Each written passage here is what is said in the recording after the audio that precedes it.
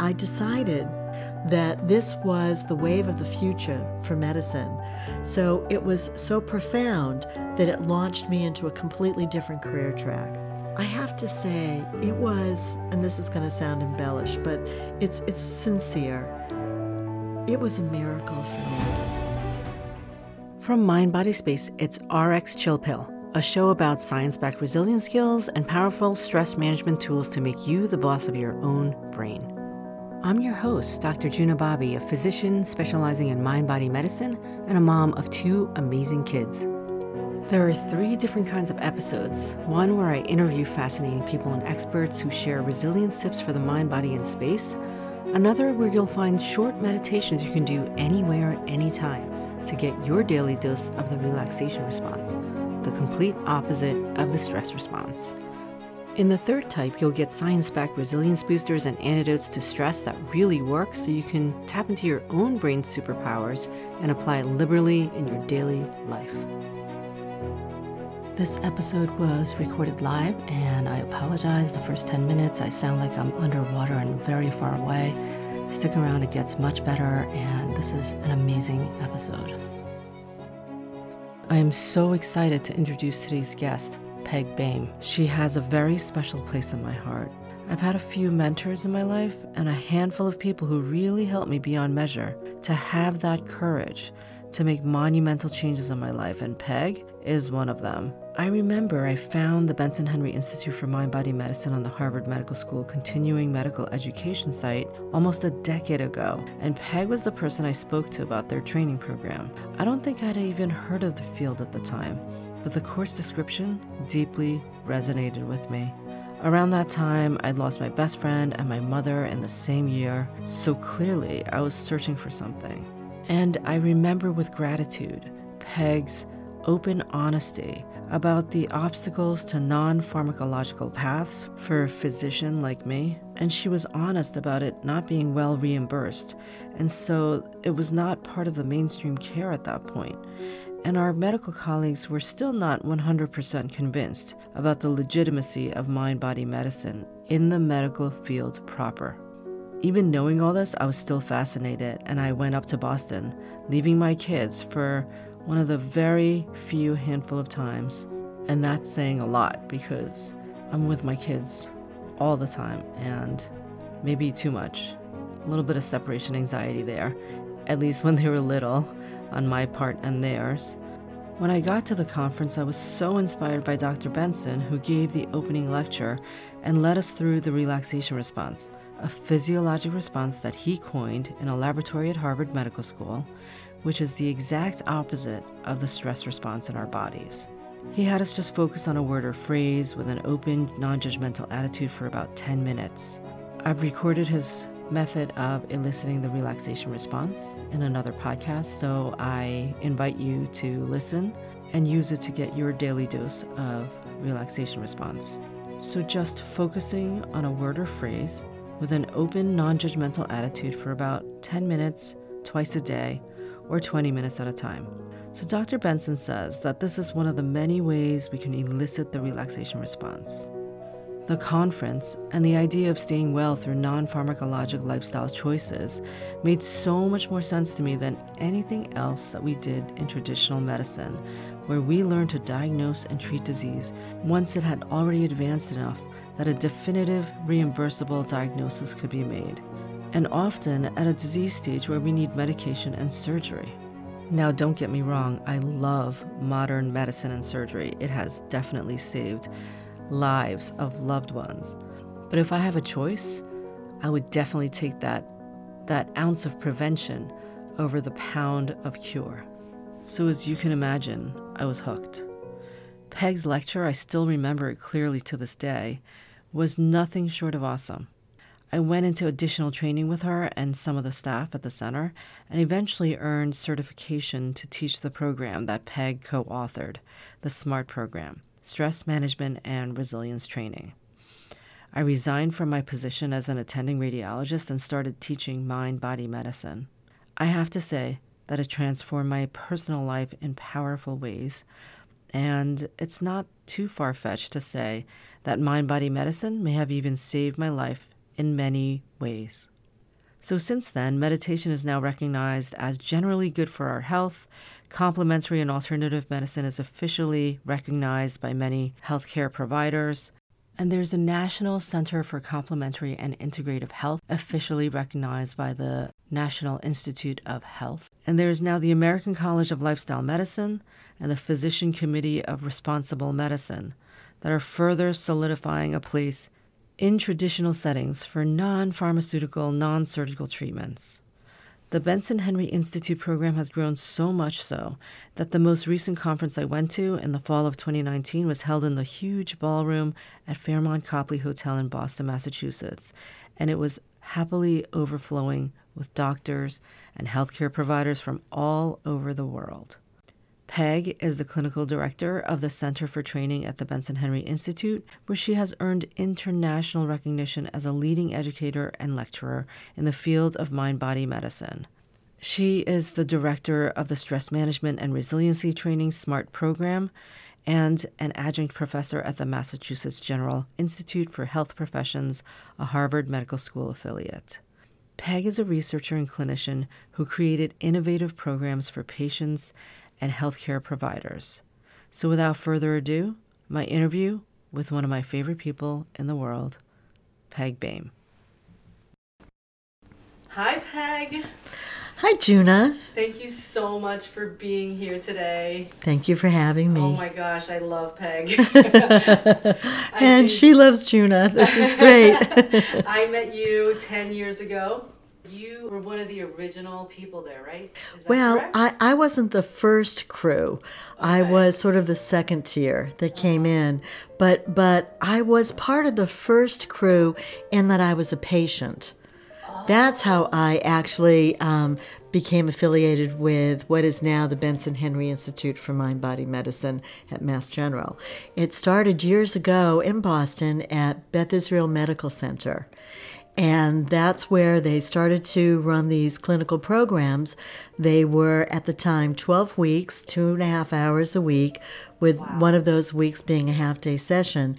And my husband would talk about all the anxiety that I had. Your husband would talk to who about all the anxiety? Herb Benson, who was colleagues with your husband? He was. Herb Benson was the cardiologist that started the Mind-Body Institute at Beth Israel Hospital. Mm-hmm. And my husband at the time was a cardiologist working at Beth Israel. Mm-hmm. So they were colleagues.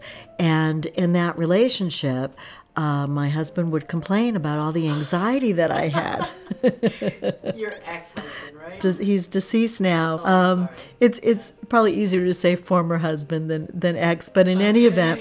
So he would go to work and he would complain to his buddy? Yeah, well, you could put it that way, about his wife's anxiety, which, if you've ever lived with anybody anxiety, it's no day at the park, right? It's not easy, to be fair to him. And Herb Benson kept saying to him, you just got to get her into one of our programs. So you had anxiety in what sense? Were you diagnosed? Or I've never been officially diagnosed, and I've never had it to the level I've ever had to take a medication for it. Now that we treat so many patients with anxiety and depression, I just thank God for, the medical interventions that we have for some of these folks. But I had pretty severe social anxiety. So the way I could cope with that would just be to avoid social situations. And that was, again, hard for my husband, who had a lot of social engagements. So having had pretty significant social anxiety from the age of 13, I would always have a hard time in these social situations. Even through nursing school, I said 12 words. I mean, it was really remarkable. In fact, after I got through this and I was giving a lot of lectures locally, one of my classmates from nursing school came up to me. She's like, "Are you?" And she had said my maiden name.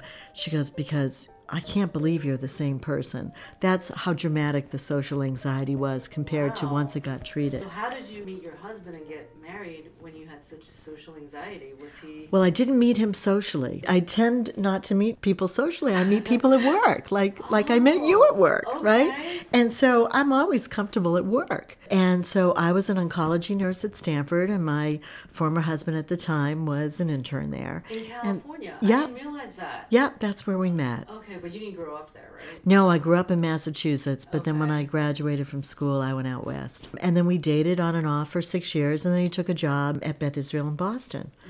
And so then we ended up coming back to this area, which was thrilling for my parents because then, right, I was back home, which was great. So the social anxiety was crippling in a way. Had an impact on our relationship for sure. In complaining about me to Herb Benson, who was running the Mind Body Institute at the time, Herb just kept saying, really, the program will help her, the program will help her. I was really desperate because I will backtrack for a second and say I would have gone on medication. Many years ago, I had pulled a muscle in my back. And at the time, we didn't have a lot of medications for anxiety. We had Valium. And they Mother's little gave, helper. well, I used to sneak some of my mother's Valium if I had to go out. And That's what I they gave my loved mother. it. And Yes. it was definitely addicting. Well, my mother never got addicted to it. I have to say, I remember the first time I took a Valium, I just thought, is this how other people feel? This is heaven. Oh my gosh. And when I pulled my back muscle, they gave me Valium. And on a Friday, 5 milligrams relaxed me. But by Sunday, 20 milligrams relaxed me. Wow. And I realized, we know in medicine, tachyphylaxis, I had built such a resistance to the drug. I thought if I was ever going to treat my anxiety with Valium, who was going to give me 100 milligrams of Valium every day? And if you could survive that, right? Exactly. So I was desperate. I mean, maybe 2 or 3 times I would take my mother's Valium, coming home and visiting. There were times that I had to go out socially. But I do know my mother had Valium. I do know there were a few times that I took it. And I do remember just saying, this is awesome, right? Too good. And then it was so corrective. Yeah. But I realized when they did prescribe it for me, when I had that muscle pull, and that's when I was a nurse, actually in California, that's when I realized, medication, at least for the drugs we had then, was never going to be a long-term solution. Because you already knew that you would have to up the dose. Exactly. And it was so acceptable back then because I remember my mom almost offering it to me when I have a distinct memory of watching a plane crash on TV and getting very anxious about it, and my mother offered it to me. Wow. I think it's very... How old were you? I guess I was in high school. Yeah. Wow. And I do remember taking maybe half a dose once here or there and thinking, wow, this is really relaxing. Yeah. But I never got hooked on it. Yeah. You were smart to recognize that. Well, I never had access to it, right? And I okay. snuck it from my mother. It's not as if she ever just said, here, honey, try this. This controlled substance that I'm giving you. It was very acceptable at that time. Yes. I mean, everybody's mom prescribed it. Yeah, that's true. Well, again, right? If you knew better, you would have done better. So we didn't know better at the time. So when Herb told your husband, how long had he been doing it at that point, Dr. Benson? So I think maybe about 3 or 4 years. Okay, and he said this will really help Peg. Exactly. And so you went into the program. It was a 12-week program at that point? Yes. Yeah. Okay. Yeah. And so you said, I'll try anything? Is that... Well, I was desperate, and it was a good endorsement, right? And I thought, cardiologist from Mass General. what do I have to lose, right? And so I went into the program, and I have to say it was, and this is going to sound embellished, but it's sincere. It was a miracle for me. By the end of that program, for the first time in my adult life, since the age of 13, really, I felt I could regulate this anxiety. Wow. And it was so stunning to me. At the time, I was a nurse working in medicine, critical care medicine, and I decided that this was the wave of the future for medicine, that I left critical care nursing and I went back to school just to study in the discipline, which is behavioral medicine at the time. It then has this subcategory now, this whole new division, which is mind-body medicine. So it was so profound that it launched me into a completely different career track. Wow. Do you remember when you first I went? can remember even the patients in the group. Traumatic experience or a dramatically uplifting experience, how the brain will really hold on to those. So it's vivid. So you walk in, you don't know anything about mind-body medicine. At the time, that was not really talked about in hospitals. Right. What were you expecting? Well, I had always been interested in meditation. Okay. And I was, at the time, 33 years old. And I had been interested in meditation ever since I was in high school. Oh. And the TM community was big in Boston when I was going to school, after high school. And so it's not as if the word meditation or meditation was foreign to me, but I had never had a teacher, in a sense, and really the discipline of a structured class and a daily practice. I see. And that's what happened at the mind-body program, is that meditation as a physiologic technique was taught to us. It was explained as a physiology that was counter to stress physiology, which Herb Benson had named that physiology the relaxation response.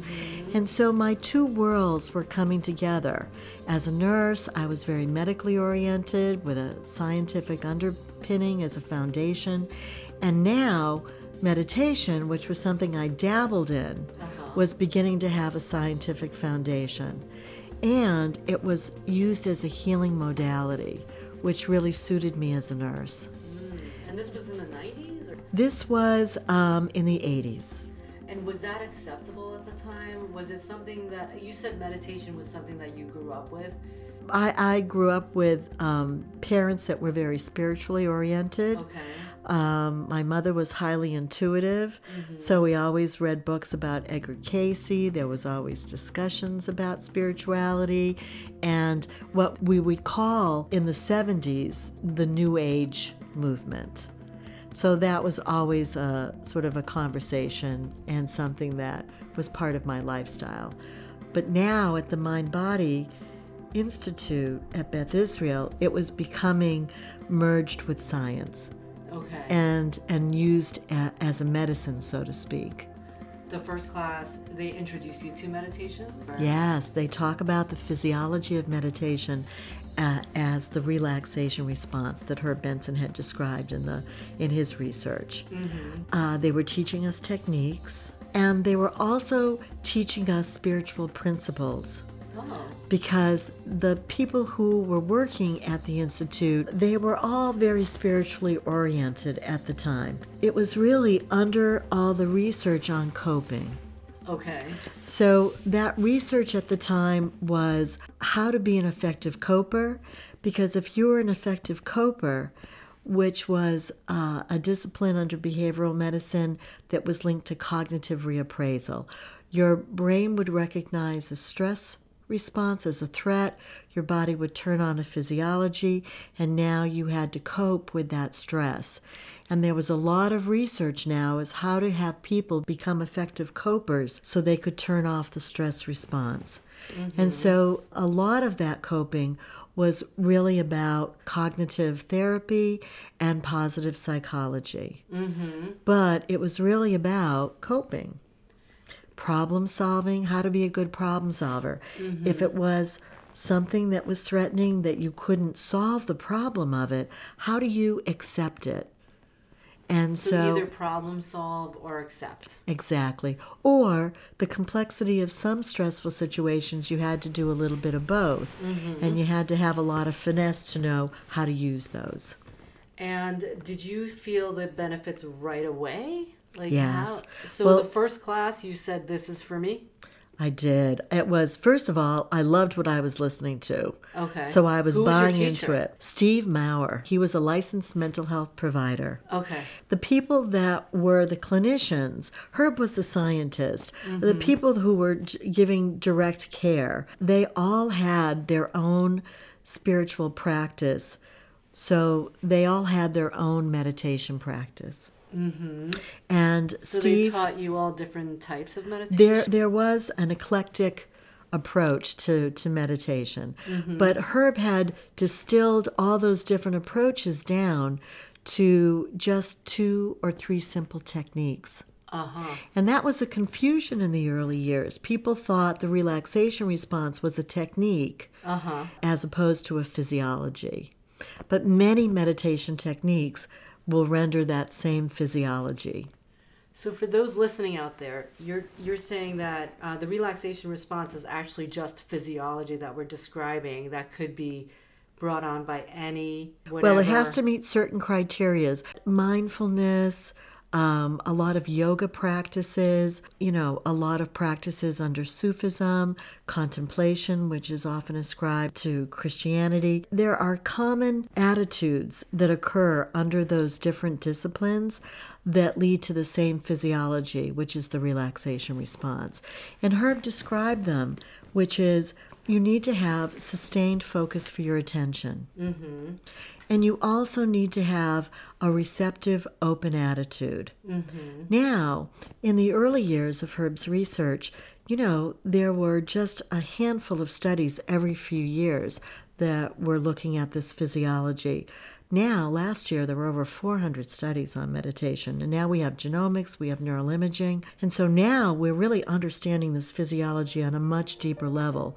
Wow. At the time, Herb Benson was identifying this physiology, actually at Harvard Medical School, a few doors down, where Walter Cannon had identified the stress response. Mm-hmm. And so instead of your blood pressure going up, your heart rate going up, all these metabolic indices going up, Herb discovered, wow, when people are focusing and moving into this receptive attitude, which, by the way, he discovered because he was measuring these physiologic responses in individuals that were yogis of the TM community. They were actually eliciting changes in their blood pressure. Blood pressure went down. Oxygen consumption went down. Mm-hmm. And so Herb named the physiology the relaxation response because what he was saying was it was a direct counter to what Walter Cannon had described as the stress response. Mm-hmm. And but he also studied many other different kinds of that's what Herb did. Techniques? He started to... Do you call them techniques? Well, what word would you use? I think techniques is the word du jour. Okay.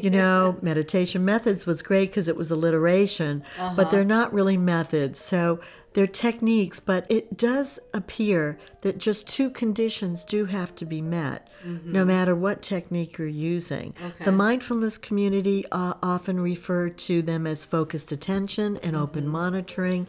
So there's, we're very creative as a species. So we see things and name things in different ways.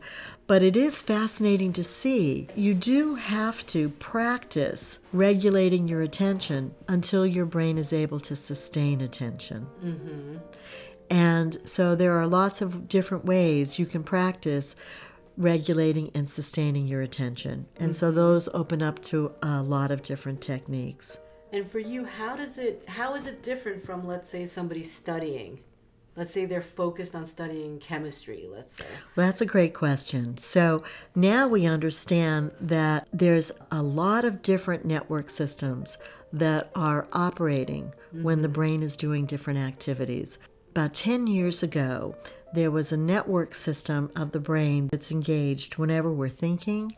So you're talking about the default mode network. Exactly. Okay. The default mode network, it's a lot of different regions within the brain that are communicating with each other that allow us to be mentally engaged, which is studying, reading, when the mind is wandering off in its own little world of processing on a cognitive level that's akin to thinking, and basically just plain old, thinking. And now what we understand is that meditation techniques that elicit the relaxation response are actually guiding your brain into two other brain functions, not under the influence of the default mode network, but under the influence of different brain activity, which is, in a sense, interoceptive awareness and proprioceptive awareness. And as it turns out, looking at those brain regions, if you're operating only under those and the default mode network is off, that's exactly where everybody's brain is when they're quote-unquote meditating. You're talking about mainly the senses, right? Using your Exactly. senses? Exactly. Okay. So you're not thinking. You have to break your everyday train of thought. You That's have what to Dr. be. Benson says. Isn't that brilliant? He would just say, and that was a way in the early years that he would witness that people weren't thinking. And so thinking, he said, ordinary consciousness is thinking, and that's breaking the train of everyday thought. But we're not talking about emptying your mind of thoughts, because a lot of people have this question, like, I can't stop thinking. And they feel like they can't meditate because they can't stop thinking, but we're not talking about stopping thinking or emptying your Well, it's thoughts. putting the cart in front of the horse when you say that. Okay. Because now that we understand this is all neural and synaptic plasticity, this is all brain activity, that if you're very thinky, let's say, you're living in an environment, as we are, that are inviting the brain to be in the default mode network, then the default mode network develops. And we're not living in an activity that invites people to simply be interoceptive or proprioceptive. And so what happens is that if you want to be able to just be focused and receptive, which we could just say that's simply being aware and experiencing, then you do have to have techniques that allow you to build your interoceptive and proprioceptive networks to the degree where your brain can then turn off the default mode network.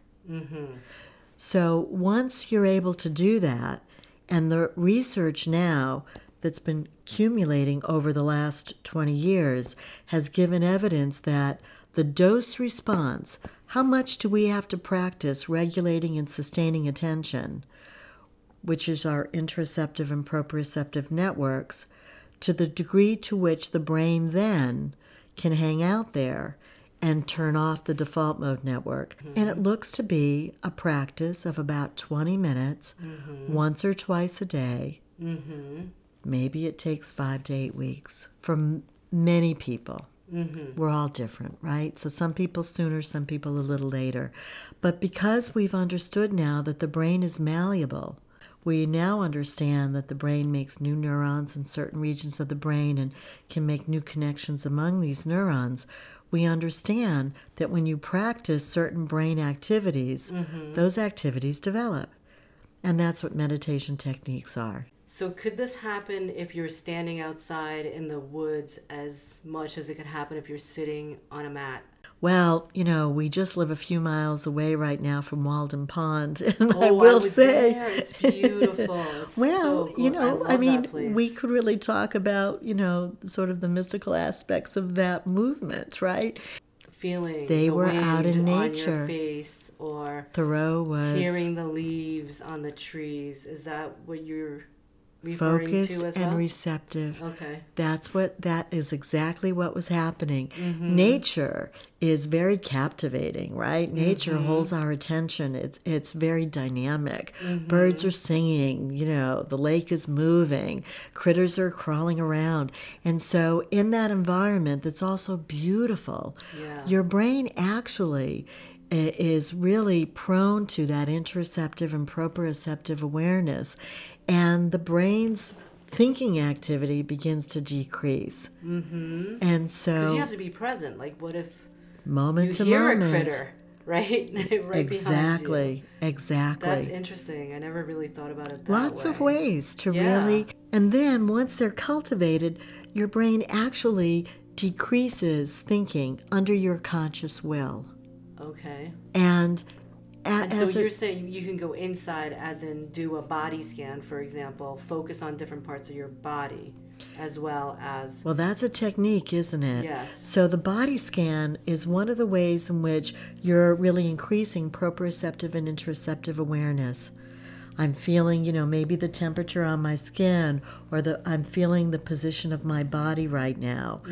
And I might be feeling, that I might be a little hungry, or I might even be feeling a particular emotional or that kind of emotional balanced feeling, right? Maybe I'm feeling a little sorrowful right now. That's all that interoceptive awareness. Now I could start thinking about how I'm feeling, and that's the default mode network. But if there's a sorrow, isn't there a thought associated with that? No, that's interoceptive. So Buddha, right, who probably had a fantastic meditation practice, right? Buddha... Yeah, but he had to leave his family. Well, that's right. He had to get into a place where he could be free of all that, the environmental stimulation for thinking. Yeah. Right? So not really an option for you or I sometimes, right? You're that's a mom right. of 2 children. That's true. Yes. But I did have a bathroom. And I always knew I could close that door and sit in that tub and I could be interoceptive. That's awesome. It was some people call it an escape, right? It was a great way to build my skill when the kids were little. Especially in the bathtub or something where you have that feeling of the water and the sensation of the temperature. Isn't it true? And those were the days of Calgon, Take Me Away, so the fragrance was always there. So all the senses. Exactly. Okay. You'd have a candle going sometimes. Ooh. Absolutely. So the bathroom. And you'd hear the running water, so if the kids were, sort of bickering down the hall, you were protected from all that. So absolutely. Walden Pond and the bathroom. That's right. But now we understand, why did those environments work? Yeah. It was because it invited the senses, the awareness of moment-to-moment self-awareness. And when you're in that brain activity, you're not in the default mode network, which was a different brain activity. So I just want to pull you back to that first 12 weeks. Now the course is 8 weeks. Yes. But it has the intake and the check-in, so that's really effective, like 11 weeks, right? We say now that it's kind of an advanced program now. Okay. Because there's a lot of science in it. We always had individual visits to enter into the program. Everyone in that group, as a patient participant, was a known quantity to the group leader. And so you're sitting in this 12-week course. Can you describe that to me? We were always taught a technique on how to meditate, and very similar to the ways in which we do it now, because these techniques are really, they're ancient techniques, so there was nothing new under the sun. We had to go to these different wisdom traditions. So there was contemplation, there was insight, there was body scan, there was mindfulness. There were all the techniques were in there from its inception. And don't forget, the people that were running the program in the early years, they all had exposure to a lot of different wisdom traditions, meditation techniques. And they all had their own practices. And now that we understand that the different techniques lead you to the same place, they were all using the same language. Every week, Dr. Benson did have medical students count down from 10 to 1, right? Was that that could be a technique? Yeah, that's one of his favorite stories, where the Harvard medical students couldn't hold their attention long enough to sequence down from 10 to 1. And so he said, well, just focus on the number 1. And people thought, the oneness of the universe. And Herb's like, no, because the medical students could only count to 1, right? But so you see, it was just many focusing. Ways to get there. Absolutely. And for you, what is your practice to get there? Right now, what's exciting is that when you look at the research done on coping and positivity, positivity heals and protects, right?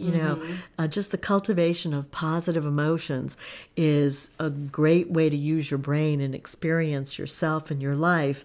But it also is a great buffer of the stress response. So now, when you look at the recent research, where we're understanding brain activity and its association with positive emotions, we're understanding the stress system more and interoceptive awareness. Now, I think what's very exciting is you could focus on any positive human quality, and you actually awaken and arouse that quality within you. So if you have a quality, and let's say that quality is patience. Now, if you've ever felt patience, then we know that has to be mapped in the brain. There has to be neural correlates, right? There has to be neural substrates for a human, as our species is across the board, to be able to have the capacity to interoceptively experience patience. Now, the brain, in its infinite intelligence, knows the label given those neural substrates. So you could merely focus on the word patience, and typically within 17 to 30 seconds, if you can sustain focus that long, which is something, it's a brain activity you have to develop. If you've practiced focusing your attention, you build the ability to sustain attention. Now let's say, I'd like to be patient today. And if I focus on patience and I can sustain that focus within 30 seconds, I begin to, and this is what I think is exciting, the mystics used to say, you awaken and arouse the quality within you. Now the neuroscientists say, you bring that experience online.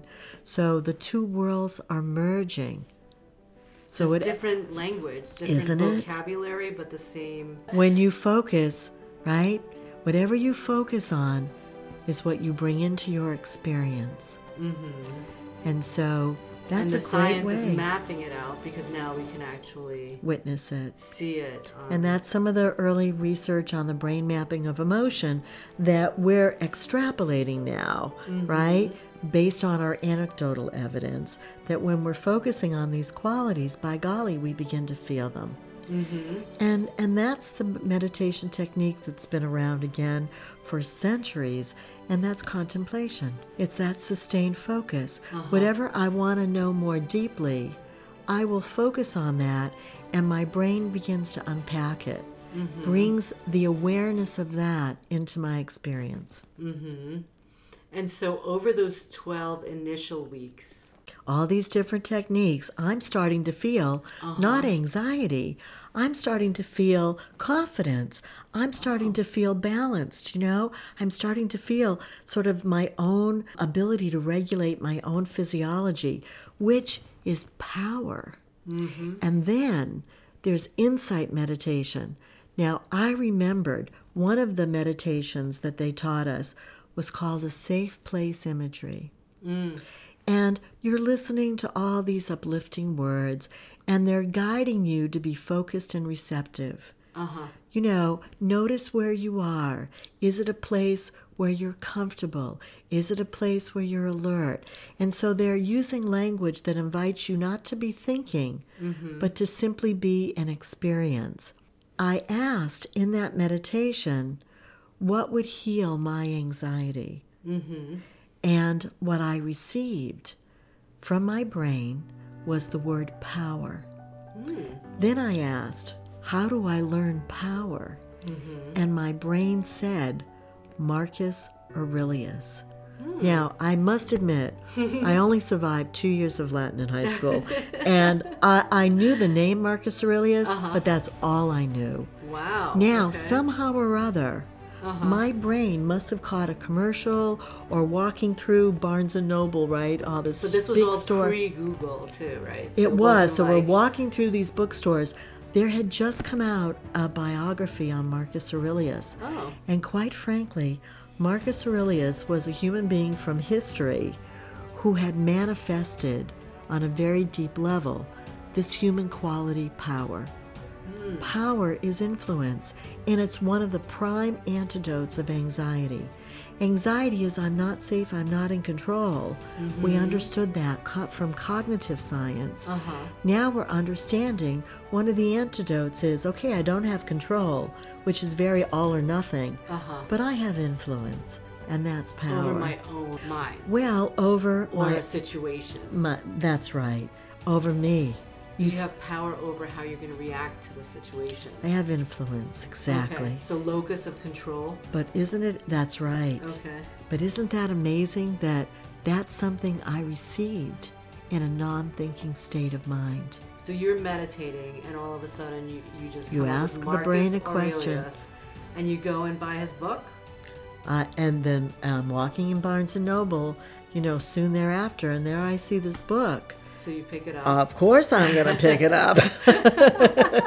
And I start to read it, and I start to realize, oh my goodness, what good information. And I've seen some of his quotes on your slides, right?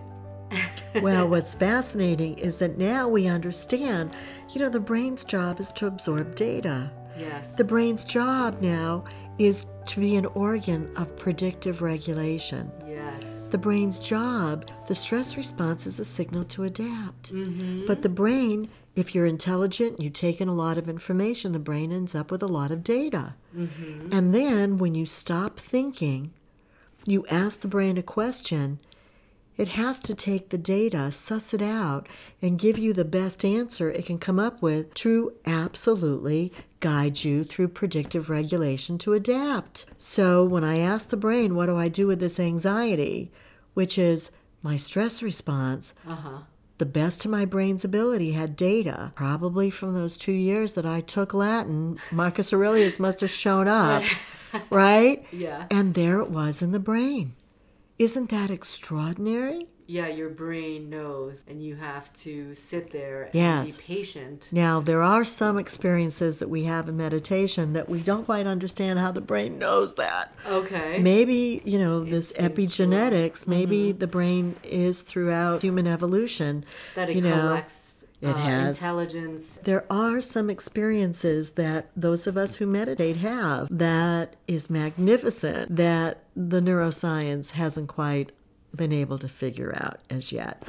But we've come a long way. But for you, during those 12 weeks, somehow the way that it was presented to you with the science, I was meditating. I was starting to ask my brain questions. I was getting insight. I was desperate to heal my anxiety. So I was disciplined in my practices that they were teaching me. And every week I felt more and more like myself. Wow. To the end of that 12 weeks, I was sold. Wow. I was leaving critical care when you nursing. Left immediately? I was going back to school and I was going to study in this field. Wow. So then you studied the field and you came back as... I'm a nurse, so Yes. I actually came back at the time as a clinical nurse specialist in behavioral medicine. My clinical rotation was at the Mind Body Medical Institute. I was there for a year as a student, building my skill. And as it turned out, when I graduated, someone was leaving the institute, and I had been trained there as a student for a year. I was hired. Awesome. And you've been there ever since? They'll have to carry me out. How many years now? Well, I began my official employment there in 1990, so it's been 30 years. Wow. And you definitely inspired me. You were the one who inspired me to change track into mind-body medicine. Yes, so yes. After I met you Yeah. and had intensives with you, Yeah. I remember this particular practice you did changed my life, that core belief exercise where you took me down the path of overreaction and what was at the root of the overreaction. That's actually Aaron Beck and David Burns' technique from CBT, right? The origins of CBT. I told you about how upset I would get when my husband burnt toast. Yes. We would say that's an overreaction. Yes. So all of our stress response on some level, these really grand overreactions are reflections of some of our deepest fears, right? Yeah, so he used to burn toast, and I had told him multiple times, please, I can't stand the smell of burnt toast. Yeah. And the fact that he kept doing it meant to me so deep down that he didn't care, right? So that's how it spiraled down into that. Isn't that? Yes. Yeah, that he didn't care about me, and that's why he was burning toast, right? Right. So when you showed that to me, that was a revelation. I remember that moment. That's a breakthrough. Yes, isn't when it? you realize that everyone's stress response is really their stress response. You know, I mean, it's not to say that people can't mistreat us and we're going to have a stress response to that. But then you have to have an adaptive response to that. But we take everybody's mistakes, right, personally. Yeah. And you start to begin to own your own stress response. It's like if somebody's making a mistake in front of me, let's say they don't treat us well, then if we are regulating our own stress response, we would understand, hey, if they knew better, they'd do better, right? Which is part of that non-judgmental awareness, the part of the brain that is compassion that develops under meditation. And also you might know that they're triggering you about something you're upset about. If they're behaving in a way that's out of balance, then that's their stress response. Yes, but it could also trigger your stress response. Well, I think You're that's, in a I mean, trigger response. being someone who's divorced, I think a common reason to divorce is that their stress response triggers your stress response, and triggers their stress response, and triggers their, and the beat goes on. Yeah. And rather than helping each other heal and grow and develop, these bad marriages is that, for a variety of reasons, you can't hold your balance in the midst of the other's imbalance. I see. And so you just keep triggering each other's imbalances. So let me ask you about that, because now you've been in this field for over 30 years and obviously have a deep meditation practice, and you also know all of the science. Does that keep you immune from being triggered? No, of course not. Of course not. I often like to say to patients, we're a young species. We're not enlightened, and you've got to love the stress response, right? I mean, the stress response is a way to get our attention. Yes. And it's just that it's never intended to be a physiology to get stuck in. Okay. Because the more your brain is exposed to the stress response, the more likely your brain is going to go into the stress response. And so that's when you just see that we don't treat each other very well, that people are still growing up under these influences of poverty or under abuse in one other fashion or another, you realize, our brains are very vulnerable, that the more you keep pinging the stress response, the more the brain's stress response develops, to the point where we develop maladaptive behaviors and to try to protect ourselves from that stress response. But the brain still has a very low threshold to turn on stress, and the brain becomes very inefficient at turning off stress when no longer needed. So now we're understanding, why do we have to exercise? Why do we have to get good sleep? What's so great about a healthy diet? Why should we meditate? Why do we have to cultivate positive emotions? These are absolutely all behaviors now that we understand are regulating and changing the body's stress response. So instead of the brain being remodeled under stress, where we're all victims, right? We're all egocentric. These are attitudes and behaviors that develop the brain's adaptive resources, and then we become more physiologically balanced, more positive, and we feel more profoundly connected to one another. In other words, we have to keep at it. Well, we can't just each and every one of us every in day. Ways, that's right. We're one neural circuit away from that stress response. But to really, in a way, to honor what the stress response is for, and to realize it was always intended to be the launch pad for adaptation, never to be a remodeling system to the brain that was going to trap you in it, which is tantamount to being trapped in hell. It's the embodiment of all negative emotions. So resilience is bouncing up, right? So it's not just bouncing back.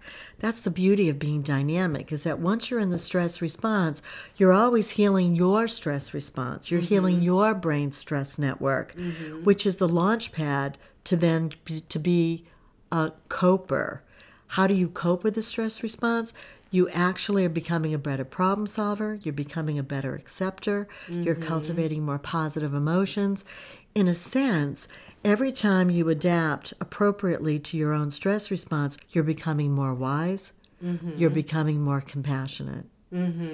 So it's not like a straight launch pad up to this level of understanding. You're never done. You're never done, but it's back. But you're not all at the baseline either. No. So you got rid of your social anxiety. Becoming more resilient. Okay. You're always bouncing more forward to deepen your ability to problem solve, to deepen your ability to understand the other and be compassionate, or understand yourself and be compassionate, to be able to accept. So it's a jagged line of progress, It but is. You're always progressing upwards. Absolutely. Okay, so you always have don't- the opportunity to progress forward. You always have the opportunity to not progress. And you always have the opportunity to regress. That's because the brain is very dynamic. I think I was just telling you about this. I was renovating a house last year. I was in a big construction project, and I felt like I regressed into my old ways. And sure enough, I was, losing all my patience, and Of course. as the budget started to, Yes. just I went back to a lot of my old ways. Let's say like in Yes. alligator mode, right? Yeah. So, but I guess I have to say that I did come back to balance faster. than And I might I have. suspect you went even farther down the road. You didn't go back to your baseline. Through the process, it takes a lot of courage to expose yourself to something as stressful as that kind of level of renovation and building your own home, right? Especially under a time limit. Oh, absolutely. Yeah. Time constraint, Did it in money 6 constraints. months. Exactly. My goodness, right? Some would say that's ludicrous. Yeah. That's like throwing yourself into the fire pit of stress, right? But you have an opportunity that stress can make you or break you. And the brain has this amazing capacity to have it do either one.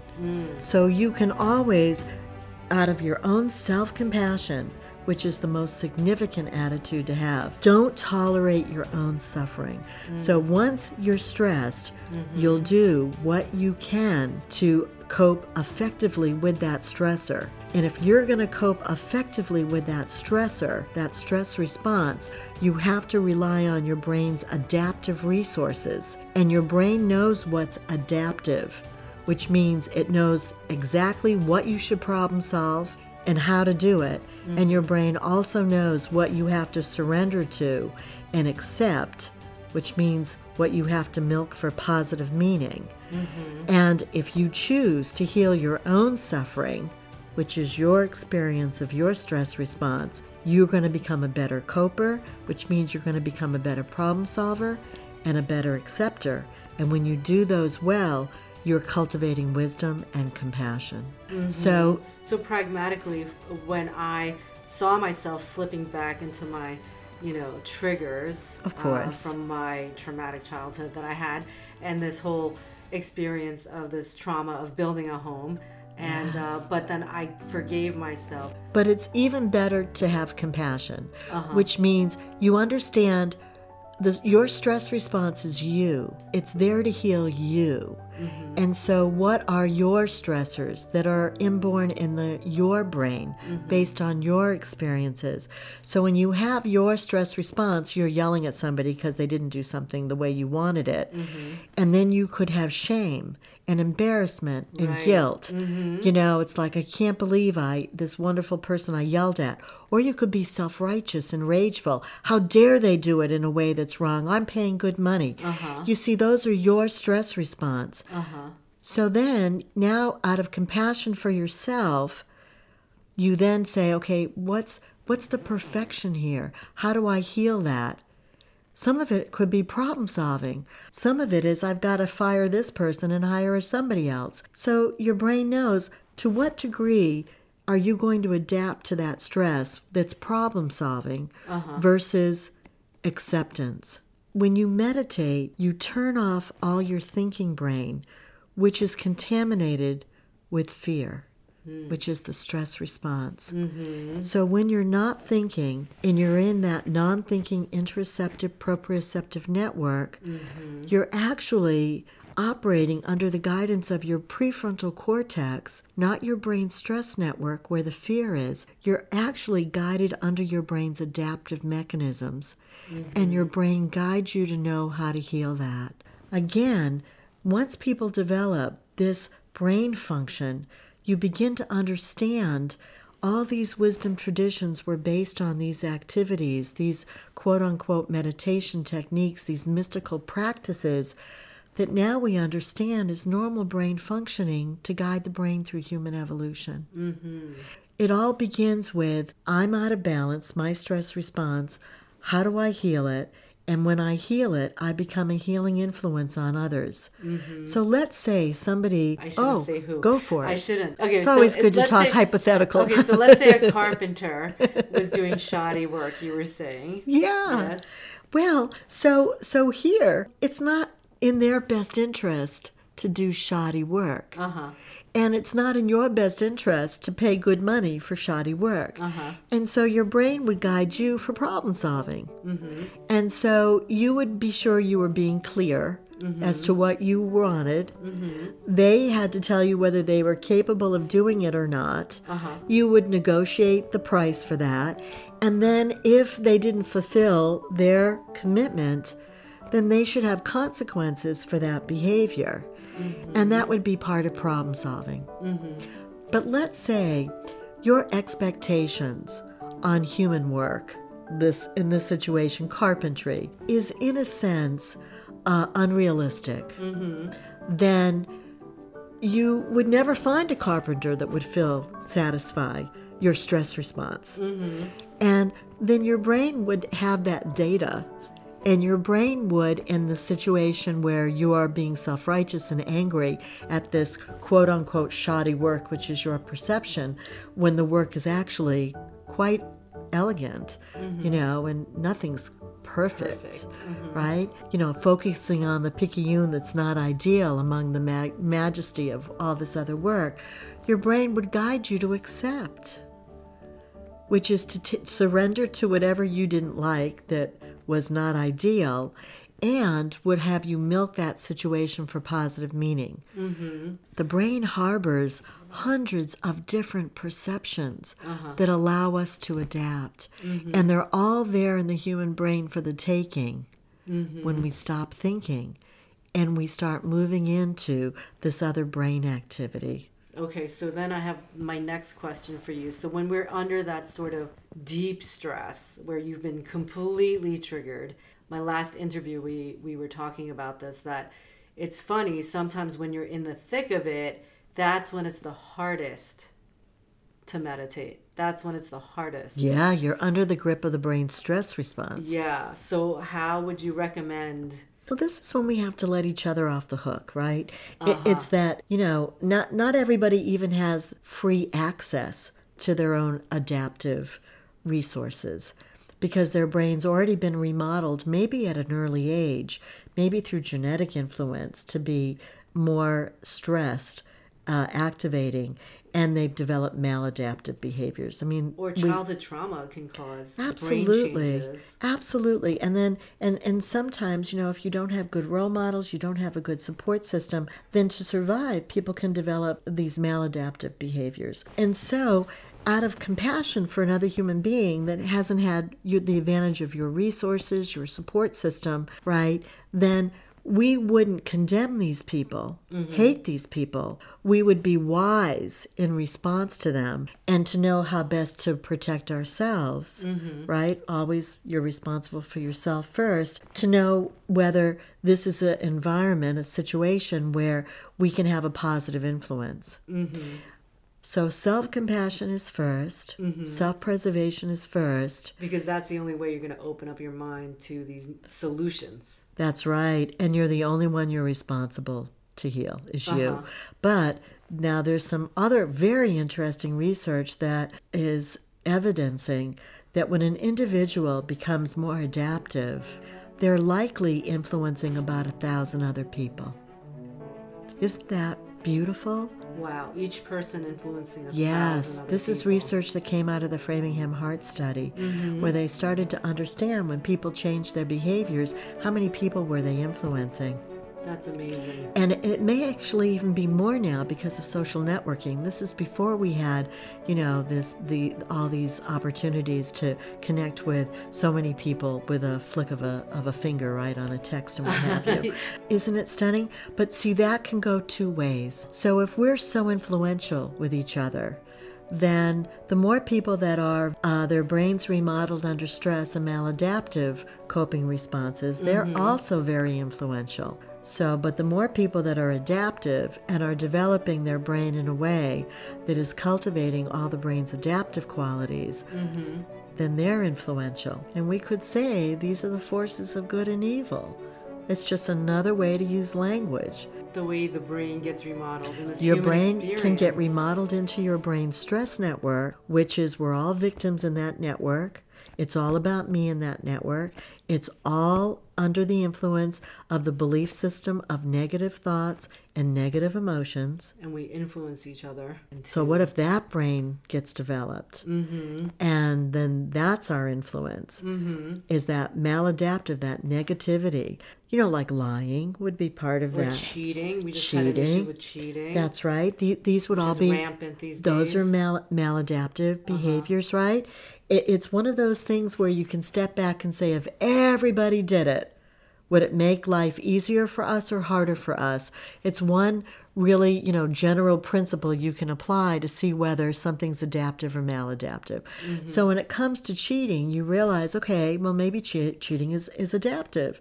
Well, if everybody did it, it would make life harder. Yes, so you realize, and, okay. So in the generation now where schooling is going to have to change, in the near future, I do believe there's more of a cooperative type of workforce that's going to happen, and that schools are going to have to adapt to this sort of cooperative learning rather Now, than... that's very adaptive thinking for you. Yes. I'm talking about the kids who are sharing knowledge sometimes, and maybe you can call that cheating. Why do people cheat? And in some ways, we don't want to make too many overgeneralizations because life is really complicated. Yes. But there are some situations where some people are more advantaged than others.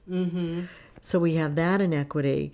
And so some people feel entitled to cheat because they're at a disadvantage. The people who are at the advantage. Well, then you could say these are people that have never cultivated the ability to know how to strive for excellence, to put in that kind of effort, or to even, if things were handed to them, maybe they don't even have enough of their own ability to have self-confidence, to know they could do it in a legitimate way. Yeah. Or if... And they're under a lot of stress. They might be under a lot. So again, we have to be careful about individual situations because that's the complexity of it all. Yes, I think we need an hour for that segment. So we were talking about being triggered and going back into that state and not having the wherewithal to be able to sit down and meditate when you're in your worst, right? And you said have compassion. So what is compassion? Well, I just would take it one step back and just say people's brains get remodeled. And there are some individuals through that remodeling, myself included, right, having that severe anxiety. You can ask yourself, how did I end up with such severe anxiety? My brain had actually gotten remodeled into that stress response. We don't have time to focus on that now, but there are reasons epigenetically, environmentally and genetically, why people's brains can be more prone to turn on the stress response and to not be very efficient at turning stress off when no longer needed. And then you do end up developing these maladaptive behaviors. But within a completely different region of the brain is the embodiment of what we call compassion. So we understand all these different adaptive perspectives, compassion being one of them. They come from their own unique perspectives. So the brain operates under interpreting and perceiving, and it has to give value to what it perceives. Value is, right, how it interprets. Let's just say someone is angry.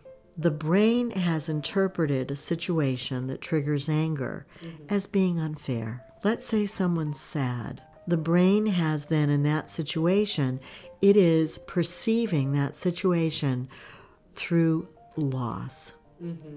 So we understand now through the cognitive behavioral science that the brain has very specific perceptions that link to these different negative feelings. Those negative feelings are the brain's stress system. It's the communication of one's stress response. It begins the conversation for how to adapt. If something's unfair, right, then you have to now go to a different belief system within the brain that guides us to deal with unfairness. Once you're more adaptive, you're not under the influence of your own stress response that may be distorted. You may have learned everybody's to be mistrustful, right? And so it's very easy for you to think everything's unfair. When you're in your adaptive brain network, which is this non-thinking brain network, you are free of your learned distorted beliefs. So you're in an area of yourself that is self-awareness, and you have all these adaptive resources. Your brain then might guide you away from the unfairness, the injustice, and maybe let's say you've distorted it as an example. Your brain then will lead you into, hey, this comes from this experience you had as a kid. You're projecting that on this situation right now. So what is that? That is understanding. That's compassion. Compassion is you understand suffering. With compassion, that particular belief system, those perspectives that we call compassion, is we understand the origins of suffering, whether it's in ourselves or in another. When you go deep into these qualities, and you can go deep into anger, which is rage, or you could be a little into anger, which is miffed. Well, compassion's the same way. You could be a little understanding, or you could have the depth of understanding. When you go deep into compassion, do you know where your brain goes? Unconditional love. You want the best for everybody. Isn't that extraordinary to know that's in your brain for the taking? That it's tappable. It's tappable. Well, how do you tap into it when you're in that You state get the of, brain you anger? build. Well, this is the thing, is that it's a process, right? So you can't go from 0 to 60. And that's when you understand that other people might be so out of balance, so stress activating, so maladaptive. You end up realizing, hey, if they knew better, they'd do better, right? That's the way their brain is. So that's the motto. And these attitudes and behaviors, right? Nutrition, restorative sleep, exercise. Don't surrender to your stress response. Do what you need to do to effectively cope with it. Let's say that it is somebody who's now you're raging at the carpenter. Well, you realize you need more support to get out of the stress response into your adaptive response. You know, maybe you go for a long walk. Maybe you go for a run. Maybe you have fragrances that uplift you.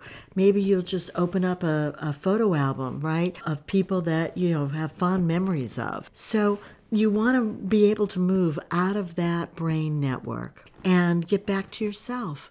But let's say you can't. Like this person that I was talking to, they couldn't. But then after the whole stress is over, you come back to balance and say, hey, what was that about?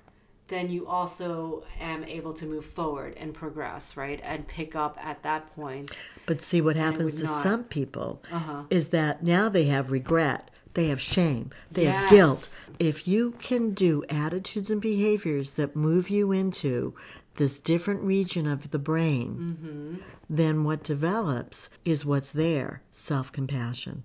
It's self-awareness. It is a non-judgmental state of mind.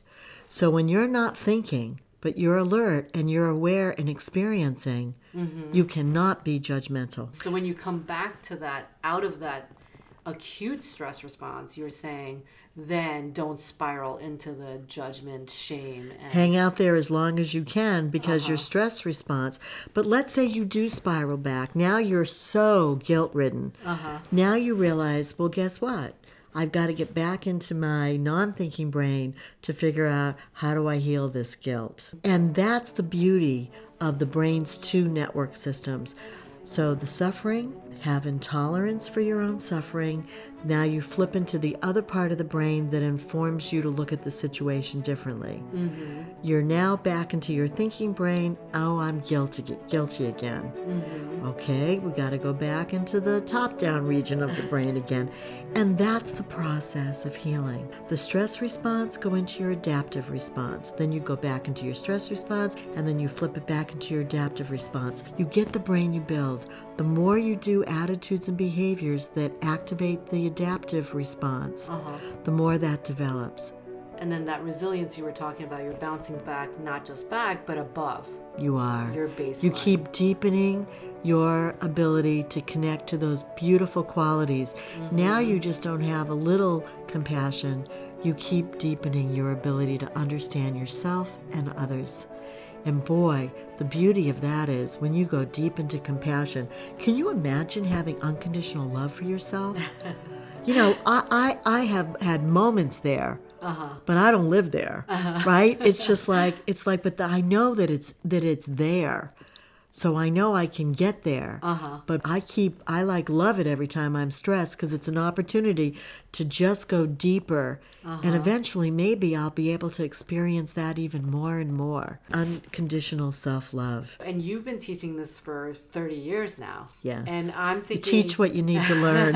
You teach what you need to learn. Carl Rogers said it, right? It's so love true. That because, you know, even as teachers and even as somebody who is an expert in this field, you obviously have times, and I do, where you regress back to certain triggers. Or you're never done.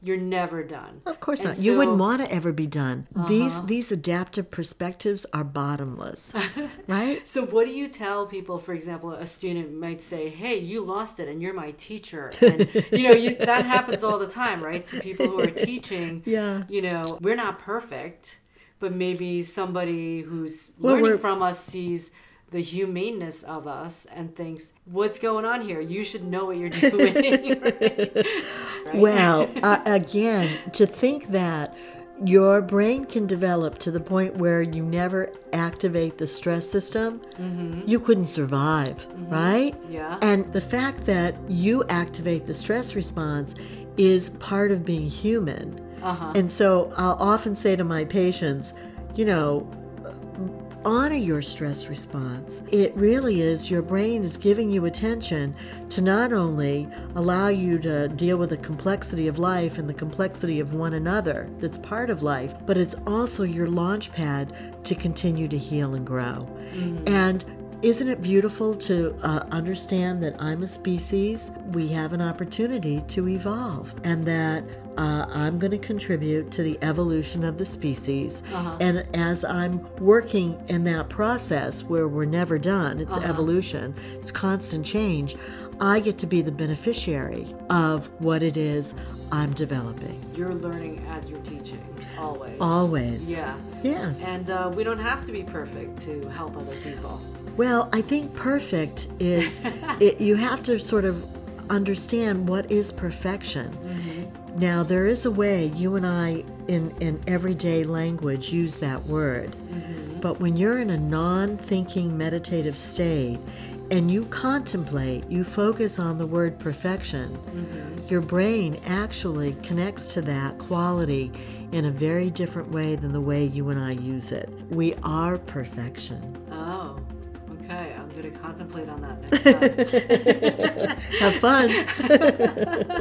I just have to say, at one point, one of my best friends, who's a pediatrician, Dr. Moranti, said to me, you know, I'm not perfect, but I give great advice and it helps other people. Let's just say you were perfect on the level of the way we distort that word. Okay. How much good would you be for other people? It would be unattainable. You'd lose sight of what it was like to be them. Right. And then you'd not be able to share with them how to heal their suffering. The relatability. Exactly. The compassion. Exactly. Okay. You realize that we're all in this together. That's actually part of the human quality of humility. Ashley Brilliant said we're perfectly imperfect. Isn't that a great quote? Yes. We're perfectly imperfect. The non-thinking brain loves that. I also have a question about resilience because I ran across this wonderful woman and she teaches resilience to some very traumatized teens in New York City. And she said that a lot of them have a problem with the word resilience. They're angry about that word. They say, I was never given a choice to be resilient. I did not choose to be resilient. And I resent that you call me resilient. I had no choice. That. Yes. So what do you say to them? Well, again, I think it's the meaning behind the word resilient. Sometimes the people in life, especially historically, who are astounding human beings, deep compassion, deep wisdom, they have had very difficult experiences in life, but they have come through the other side. And that's this process of the deeper my stress is, then the harder I have to work to heal it. And the healing influence are these deep adaptive perspectives. Mm-hmm. So on the one hand, when you're saying to somebody, we admire this quality called resilience, and then we're saying to them that the way you got there is because you had this traumatic experience. Mm-hmm. Right, because I do find that a lot of people who study this material have gone through some pretty big traumas in their life. Yes. Do you find that to be true? I do find it to be true, but here on the other side is that sometimes we think I'm the only one that had that awful experience. And your life is easy. But the other thing is, everybody loses people they love dearly, right? Everybody knows their life is going to end. Mm-hmm. It's true that some experiences are so much harsher. We try to forget that on a day-to-day basis, but well, it is interesting as we evolve. Hopefully, we're going to evolve to where we're constantly working towards more compassion, more wisdom, which means as humans, we're going to have to experience less and less suffering as time goes on. But I can understand why people would be offended by the word resilient. We're honoring resilience right now, as we should, but these people are saying, yeah, look at me now, but you didn't know the hell I had to go through. Yes. And again, they had no choice. They had no choice. Yes. And then we could say we should listen to the suffering that they did endure and do our best to try to heal it. Robert Sapolsky from Stanford, has written a lot on poverty and the influence on the human brain. It's not as if we aren't aware of it, but knowledge isn't always what changes us. So maybe we need to have a lot of people that have suffered that become resilient, who then will be the people that'll guide us to really work and make changes. So just socially, we have less poverty. In some ways, it's what I was saying earlier. It makes it harder for people when their brain is getting remodeled under the stress response. If we were more evolved as a species, how do we heal and move forward into these adaptive qualities without having to do it through suffering? We would understand some of the experiences that children are having growing up. If we were more compassionate as a species, have to have those harsh experiences like poverty. So we would have better support systems. We would. And intervene. And then instead of them having to heal the depth of that suffering, right? We could then learn, yes, as a species, we do seem to know better, but we're not there yet to do better. And we're hoping. Thank you so much for all this time you're spending with me. I just want to end with asking you 3 things. If you had to tell your kids from all of this mind-body medicine that you've been practicing for, we're in a sort of accelerated time, what would you tell them? I would say, isn't it great that you had a mother that was not a perfect mother because I gave you opportunities to really feel your stress to heal it. I say that to my kids all the time. Yeah, I think the other is that it's probably a lot easier to keep your body healthy than to try to make it healthy once we've turned on some of these illnesses. And so I would really just guide them to get good sleep, become a good coper, exercise, meditate, to really do self-care. That would be important. And the third thing I would probably tell my children is that please cultivate compassion, because I'm going to need you when I'm older, and I want you to want to take care of me. That's awesome. So to summarize, the first thing would be like, you needed to suffer. Well, I didn't do it on purpose, but some good can come of it. Yes, absolutely. Milk it for goodness. Right? That's right. And take care of your physical body. Absolutely. Take care of your physical body. Which is the same as taking care of your brain. Yes, because your brain is also physical. It's one big open system. Yeah. Yep. And the third is to cultivate compassion. Yes. There it for is. For us and for them. Sounds great. Thank you so much, Peg. My pleasure, I love Juna. this, and I hope we can do this again soon. Wonderful. Hope it's helpful. Thank you. If you found this podcast helpful to you, please subscribe, post ratings and reviews, and share it with everyone you know who wants to stress less and do more. This knowledge is really powerful and science-based. We need to share it with as many people as possible to help with this epidemic of stress and the stress-related diseases that we're seeing today. I know your time is gold, so thank you, and I want to hear from you. Go to mindbodyspace.com, subscribe, and ask me any questions and suggest any topics that you'd like to hear in the future. You'll also find episode show notes and resources on the podcast page. While you're there, check out our online school for courses you can take, like Stress Less and Do More series for students and parents, Get Smarter Than Our Smartphones course, and the full-on SMART course. SMART stands for Stress Management and Resilience Training. It's a research-backed course designed by the Benson Henry Institute for Mind-Body Medicine at Harvard Medical School, and I'm your certified provider.